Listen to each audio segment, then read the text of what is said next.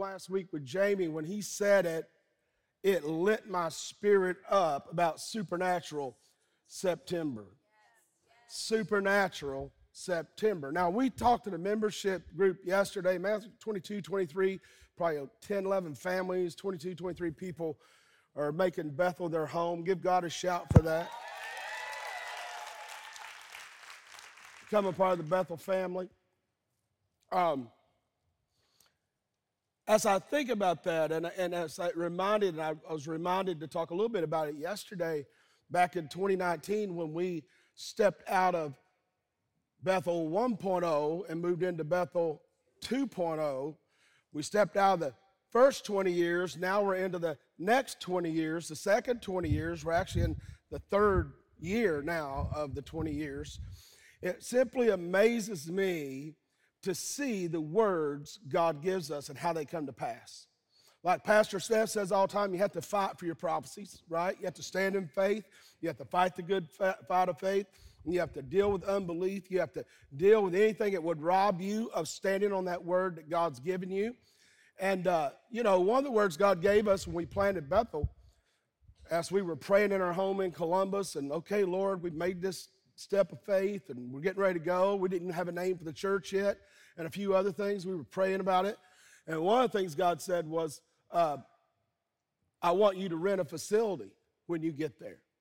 And Pastor Rod and a couple other great friends said, don't worry about renting a facility. Just rent a hotel. We'll come down and help you get a couple. We'll preach, man. We'll have a time. We'll have a couple hundred people there. You'll have a couple hundred people at least when we leave town. And that was out of the goodness of their heart. And what an honor they'd even suggest that. But I said, that's not what God said. He said, what do you mean? I said, well, God told me that I need to rent a building. He said, because when they come into that building, he said, my spirit's going to touch them and they're going to go, I'm home. And so we didn't tell our people yesterday any of that. And we had them introduce themselves, talk, and I think 80% or more said, when I came in, I just felt like I was home the first time. Now here that is 23 years later. It really is probably 24 years ago that word came to me. Then God said, you'll be a church of the Gentiles. And Steph and I were praying, church of Gentiles? What's the church of Gentiles? What are you talking about, church of the Gentiles? And then God explained it in my spirit, and that was, it'd be like going to a UK football game or basketball game. You have people from every socioeconomic background, every level of education, every kind of employment, every race that you could just imagine, just looks like a big football or basketball audience. And I mean, just look around how prophetic that is. And our membership class was just as beautiful and diverse as this room is right now. Why did I tell you that? Because the seats you're sitting in is prophetic. At one time, we were believing for this building, and that became this. And at one time, we were believing to buy seats to put in this building. That was what we were believing for. Now it's this. At one time, we were believing for you to be here in this church, and that was that. But now this is it. Everybody say, this is it. This is my time. Say, this is my time. This is my season for the supernatural to touch my life. Every area that needs it. This is my season. This is my time to accept and receive and walk in the supernatural. Yeah. What is the supernatural? It's something that's natural that super gets on it. It's not real complicated. Something natural that super gets on it. And when super gets on it, bones grow and heal. When super gets on it, clear minds and clear hearts come to pass. When super gets on it, salvation begins to take place. When super gets on it, muscles and tendons release and go back into place. When super comes on it, eyesight becomes clear again. When super comes on it, that's when cancer and death sentences from the devil have to leave your body. Everybody say super, natural, September. So you need to jump on that word. And I see that many of you have, because it's just a great audience today. We see the church has grown. It's beautiful. But the key is, how are we growing? Now, last week I was talking to you about the pillar of revelation. I'm just going to take a few minutes on this. I want to get this in your spirit again. I love what the dictionary defines revelation as, the word revelation. It's God's disclosure of himself and his will to his creatures. Man, isn't that something? God's disclosure of himself and his will to his creatures. You know, when you give full disclosure, like in a real estate deal or something, when you give disclosure, that means you're sharing something that someone else probably doesn't know or see. You're sharing something that could look private or secret, but you actually saw it and you know about it. And now the person purchasing your property, you have to give disclosure of whatever's wrong or whatever's dangerous or whatever's not right in that property, so that they will absolutely know it and see it. And God is doing what? When we walk in Revelation, it's God giving full disclosure of himself, of things we don't know or see, which only could come from him. And once we get full disclosure of God and who he is, then he says, I'm going to release my will to my creatures. What is his will? To be the head and not the tail, to be above and not beneath.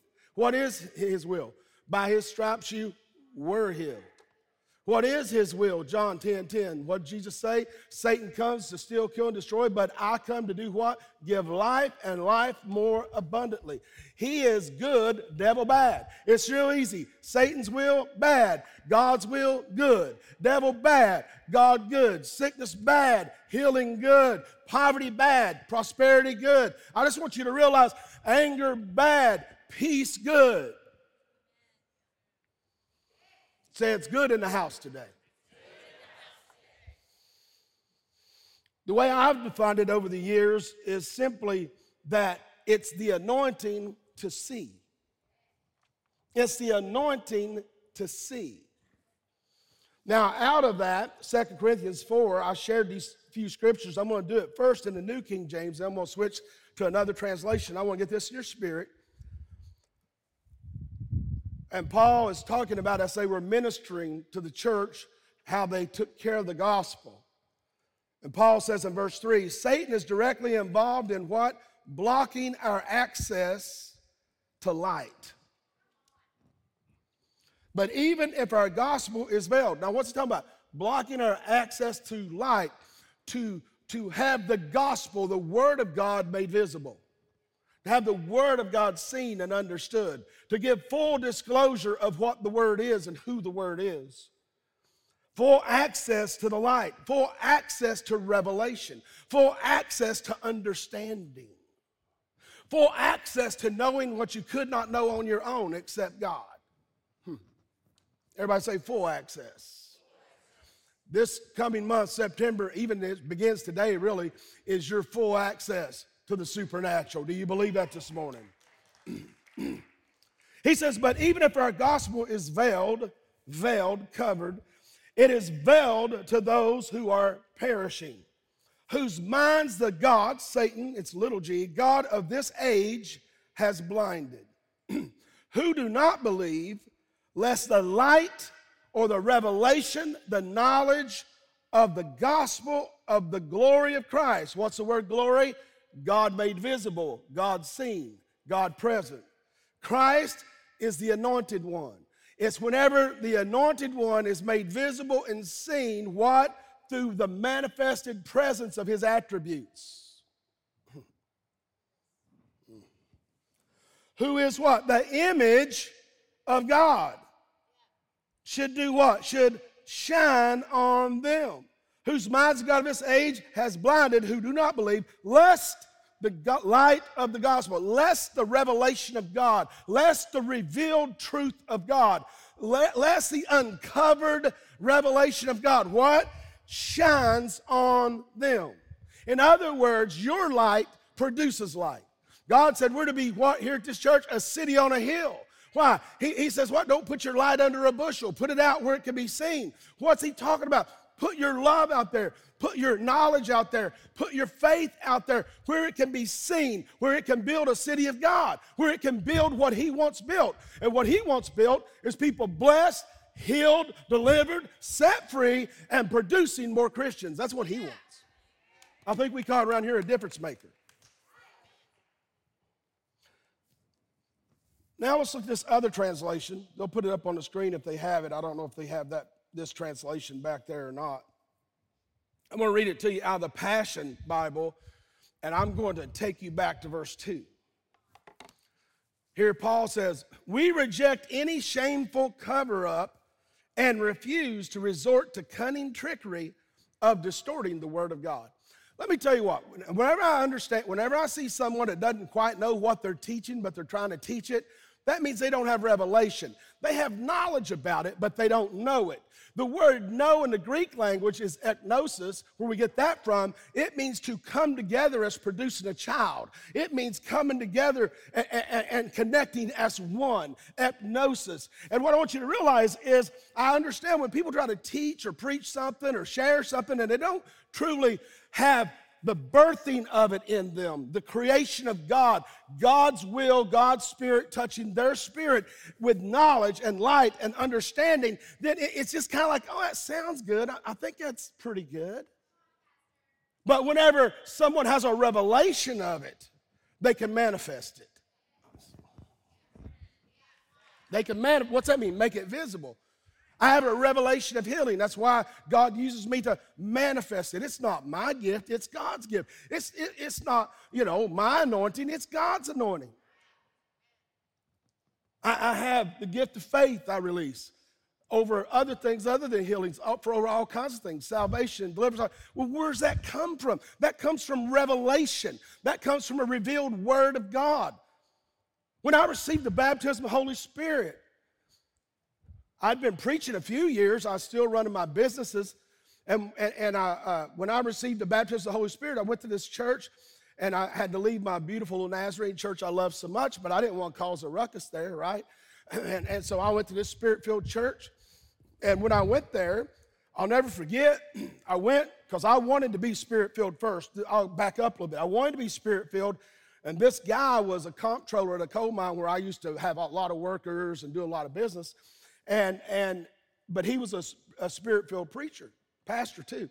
And he was always witnessing to me, just in his sweet little kind way. I didn't realize what he was doing. He's just messing me up, and I didn't know it. Well, finally, I was in a university, Mount Vernon Nazarene University up in northern Ohio, and because, I had to have my MDiv and all that if I'm going to be a preacher, a pastor in the Nazarene. I had to go through all the stuff, and some of that stuff's good. And so he's rocking my world, and I'm so convicted. It's about almost an hour north of Columbus, so I was driving 4 hours, 4.5 hours. And I drive back, and I went over to his church on a Sunday night. It was about 30 minutes from where I lived. And when I went over there, I told him, I said, Pastor Danny, I want to receive the baptism, but I got some questions. He said, well, after service tonight, we'll meet in the office. I said, okay. I had a legal pad with about a whole 1 to 2 sheets of questions about the Holy Spirit. It's one thing when you have a lot of questions, that's good, but they're not very good if you don't get answers. So I go back, and he's so sweet and humble but powerful, and he said, okay, he said, so Marion, what has he got? And by the time I asked him the second question, he said, do you just want to receive this? I threw that thing down, I said, yes, I do. Now, when I received it, that means I was leaving where my family went to church. That means I was leaving everything. I was going into a whole new thing I didn't know. He prayed for me, and I felt the presence and power of God. He said, actually, you already have the baptism of the Holy Spirit, but it's going to start manifesting now because you've been seeking him. So, okay. So I go home, and I'm laying in my bed. I don't know if it's that night or a few nights later. Well, I was laying in my bed, and I got my prayer language. Man, I just started praying in my prayer language. Then I don't know if this is several days or a week or so later, I'm laying in my bed sound asleep. This is, everybody say revelation. You don't get revelation on your own. God is a little selfish about that because he's God and we're not. Revelation comes by God birthing it in you. I'll never forget this. I was laying there in my bed, and I'm a light sleeper, anyway. So I'm laying there, and all of a sudden, I always was a side sleeper. And for some reason that night, I was just laying like this in my bed. And all of a sudden, it's like I could hear a wind come into the room.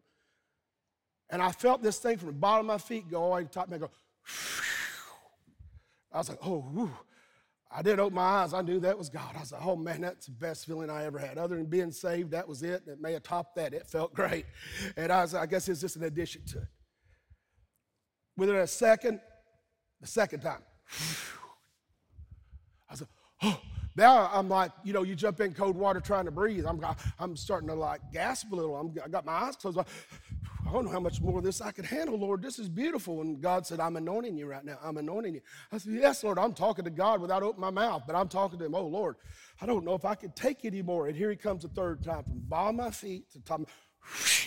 And that time it felt so good, and I think he was going for a fourth, but I had to shake myself and raise up in my bed because I was afraid I was just going to go on into heaven, which probably wouldn't have been a bad thing, right? Be a good thing.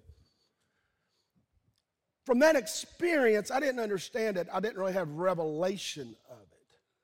I didn't have a revelation of God's presence being manifested through his attributes in my life. Then you've heard me tell a story. Probably recently I told it, and I haven't told it for years, but I think I told it recently to you, about my cousin Sue, who had been an alcoholic and other things. She's only in her, I don't know if she was 50, probably late 40s. And she had cirrhosis of the liver and was on, I don't know, she had 20 or 25 bottles of medication. She was like one of the last stages of it. So her mom drove her in from Columbus. She came in from Columbus with her mother, and she was visiting my mom because my mom was always like a mom to other people. Well, I was at church. I come home from church that evening, and there's Sue. I'm like, hi, sis, how you doing? They started telling me what's going on. And I said, Sue, do you want to get healed? She said, yeah. I said, you want to give your life to Christ? She said, yeah. So we prayed for salvation. And then I said, okay. I've never really done this, but I know that I know for some reason. I just know that I know God's going to heal you right now. She said, I'm ready. Man, I started praying and laid my hands on her at the kitchen table, Mom's little house, Mom and my aunt there and Mom. And Sue just, man, the power of God come on her. She started shaking. She started weeping. I mean, you could just feel the strength. I mean, she was like, Dr. Hager would know how someone in the final stage of cirrhosis of the liver, they're so small and their color and all of a sudden, man, I'm like, woo, what's going on? I was afraid to open my eyes. I finally had to open my eyes and look. Woo, that's crazy. When I took my hands off her, she jumped up and screamed and started jumping in that kitchen. I mean, this is a woman that had to help her up the steps into the house. She said, I'm healed, I'm healed, I'm healed. I said, well, great, Sue, that's awesome. And I was like, woo, this is pretty cool. I've never laid hands on anybody be healed. And about that time, she said, I'm flushing every pill I got. I said, how many you got? I don't know, it's 20 bottles of different kinds of things they were getting. I said, whoa, now, Sue, I'm new at this. So I can't really, my advice would be just go back to your doctor and confirm. She said, why? He already confirmed I'm dying. I said, well, it's on you. Do whatever you want to do. So that night, she flushed those things down. Come back to see Mom next day. She's helping clean the house and running all over the house. And Mom's crying, my aunt's crying, and Sue's laughing and dancing. She said, I'm healed, I'm healed, I'm healed. I don't need to go see the rest of the family. I'm healed, I'm healed. And she's still alive today and has a cleaning business.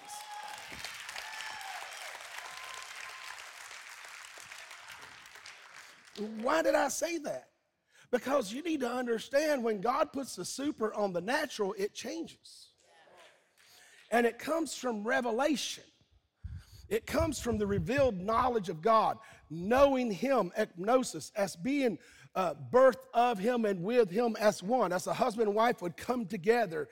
It's the same word you'd use for well, the word, I don't want kids in here, whatever, but that, right? That makes babies. Epignosis. Listen now. He said, we reject every shameful cover-up and refuse to resort to cunning trickery or distorting of the Word of God. And I guess I got on that to say this to you. It takes someone longer to explain a lie than it does to tell the truth. Anybody know that? They may not even know they're not telling the truth. They're just not being truthful. They're acting like they know it, but they don't.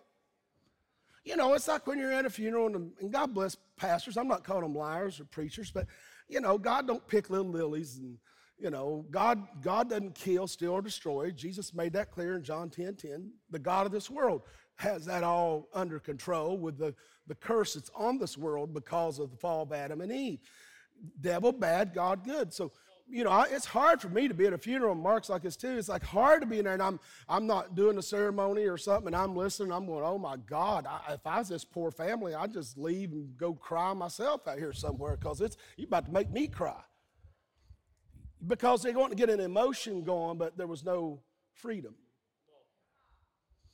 They weren't delivering peace that passes your own understanding.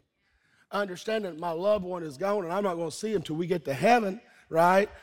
And not focusing on that, but focusing on the emotions of the moment. Well, you don't have to do much to get people emotional when we've just lost a loved one. And it takes them longer to explain that goofy stuff than it does to tell you the truth. Because God don't kill, God don't steal, and God don't destroy. We're under the new covenant. Now, the old covenant did some of that, allowed it to be done. But what I want you to realize today is, guys, that he wants you to have a full disclaimer of who he is, right? And his will for your life. His will is for you to be free and whole and restored and full and overflowing. He said, instead, we open up our souls to you. We open up our souls to you. In the Aramaic language, it says, we commend ourselves to you in the original, in the Aramaic where the Greek was translated from. We open up our souls to you. We open up. What's your soul? Your decision-making resource, your mind, will, and emotions. It's like we open everything up because, listen, anything you get in the spirit also many times has to come through your mind. When you gave your life to Christ, what did you have to do? You had to think about it and make a decision, didn't you? So much goes through our mind and we don't attribute it. So he said, we pray, we ministered our souls to you, look, by presenting the truth to everyone's conscience. He said, now conscience is not soul. Conscience is spirit. Spirit is the communion and the consciousness of God in you. Spirit is who you really are. You have a soul and live in a body. 1 Thessalonians 5 says what? Says, Paul said, I pray for your W-H-O-L-E, your whole spirit, soul, and body, that it be found blameless in that day. For a man that wrote 2/3 of the New Testament under the unction of the Holy Spirit, why would he make it 3 parts when it's supposedly 2? Now, I know there's times where it's confusing. It's hard to tell the difference because Hebrews chapter 4 tells us in about verse 4, says that the only way your spirit and soul can be divided or discerned is through the Word of God. In other words, a revelation of God, the revealing. But you can know the Word but not know the Word. You know about the Word, but you don't know the Word. See, if you know the Word, you know the Word is not just something written in John 1:1. In the beginning was the Word was with God, the Word was God. On down in there, the Word became flesh and dwelt among us. Who is it? That's Jesus. Everybody say Jesus. By presenting truth to everyone's spirit. What you're doing when you're ministering to someone for healing or deliverance or salvation, whatever, you're first going in for their intellect. You're going in for their mind. You're getting their attention. You're trying to give them something that's going to give them the truth or give them revelation of the truth so that it can turn something on in their spirit person. Because what got born again when you got born again? Your soul's already alive. John 3 says your spirit is what got born again. The spirit, your spirit has been abiding in the state of death. You were born with it in a death state. Abiding in that death state. I don't know for sure if it's dead, but it's not awake. You don't have access to it until you make a decision with your mind and your heart to say, I believe Jesus rose from the dead. I want to be the Lord and Savior of my life. You confess with your mouth. You believe in your heart, confess your mouth, Jesus is Lord, and you be saved. So what am I saying? There's so much happening in this room right now, but I feel such a presence of God to do supernatural things right now. I feel the presence of God to mess with some bones in your backs and your legs. I feel the presence of God touching your organs and your liver and your kidneys. I feel the presence of God wanting to just move in blood disorders. I feel the presence of God wanting to bring deliverance to your mind because you're suffering. You see, suffering is a choice because I only suffer based on what I focus on. And if I focus on it, it brings that pain, it brings sorrow to my heart and remorse and regret and condemnation. Holy Spirit is wanting to put the super on your natural and recreate and transform you and your situation.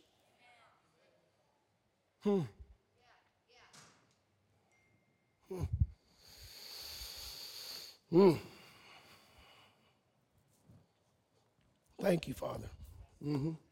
Yes, Lord. Yes, Lord.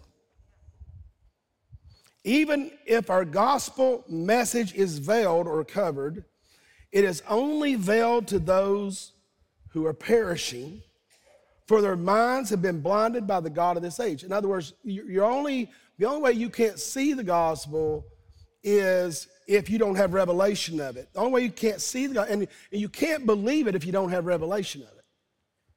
Remember what I've been teaching you the last couple times is what? Seeing is more real than hearing, right? Once you see something, it's hard for someone to convince you that it's not true, isn't it? So it said the God of this age, leaving them in unbelief. Their blindness, what's blindness? They're not understanding, discerning, or seeing the word of God as it is. Their blindness keeps them what? From seeing the dayspring light. Whew.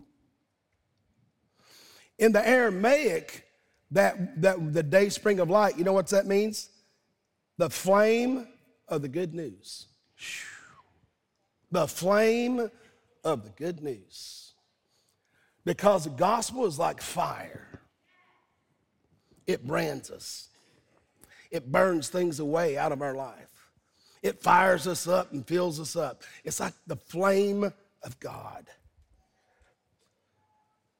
Seeing the dayspring light or the flame of the good news of the gospel of what the glory, doxa, God made visible, God seen, God's presence manifested, of Christ, the anointed one, who is the divine image of God. Divine, what's that talking about? That's talking about the Godhead, one of the three, divinity, one of the three Godheads, the Son.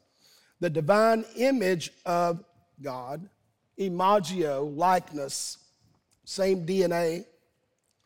For we are your servants for Jesus' sake, for God who said, let brilliant light shine out in darkness.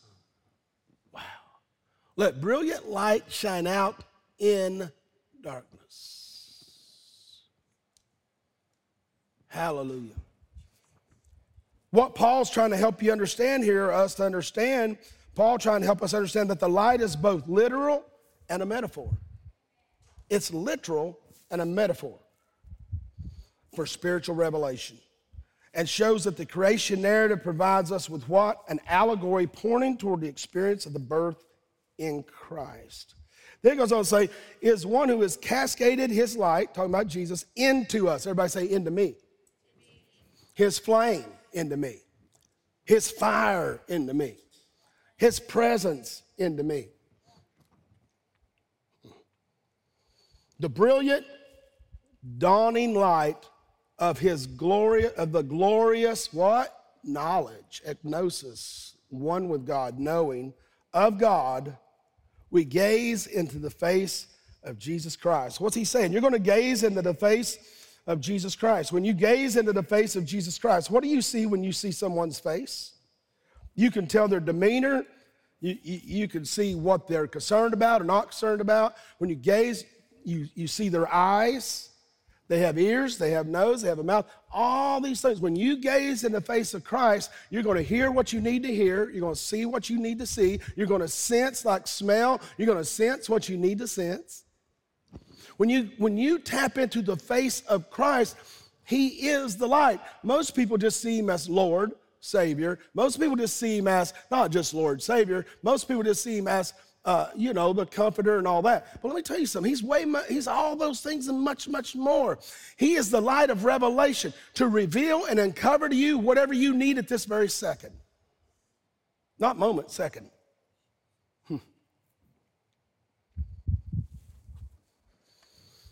The key to maturing and moving beyond sickness and moving beyond poverty and moving beyond fear and unbelief and anger and all those things and unforgiveness, the key to it is maturing in Christ. What's that mean? Maturing in what I see. Maturing in what I see without a physical manifestation. See, maturing in what I see without having a physical manifestation is revelation. In other words, it means I can't see it, but I see it. And that's the way the revelation God operates. Some people just get a vision or a picture. God gives me a vision through hearing, and he describes the way a person looks, and then I can see them, or describes what clothes they have on, or what's going on in their life, or a piece of that. Well, I don't have knowledge of those people. I don't know what's going on in their lives, but God does. And they have obviously been doing something to pull on God. There's people here today you came expecting. Make my job easy. You came expecting today. I said, you came expecting today.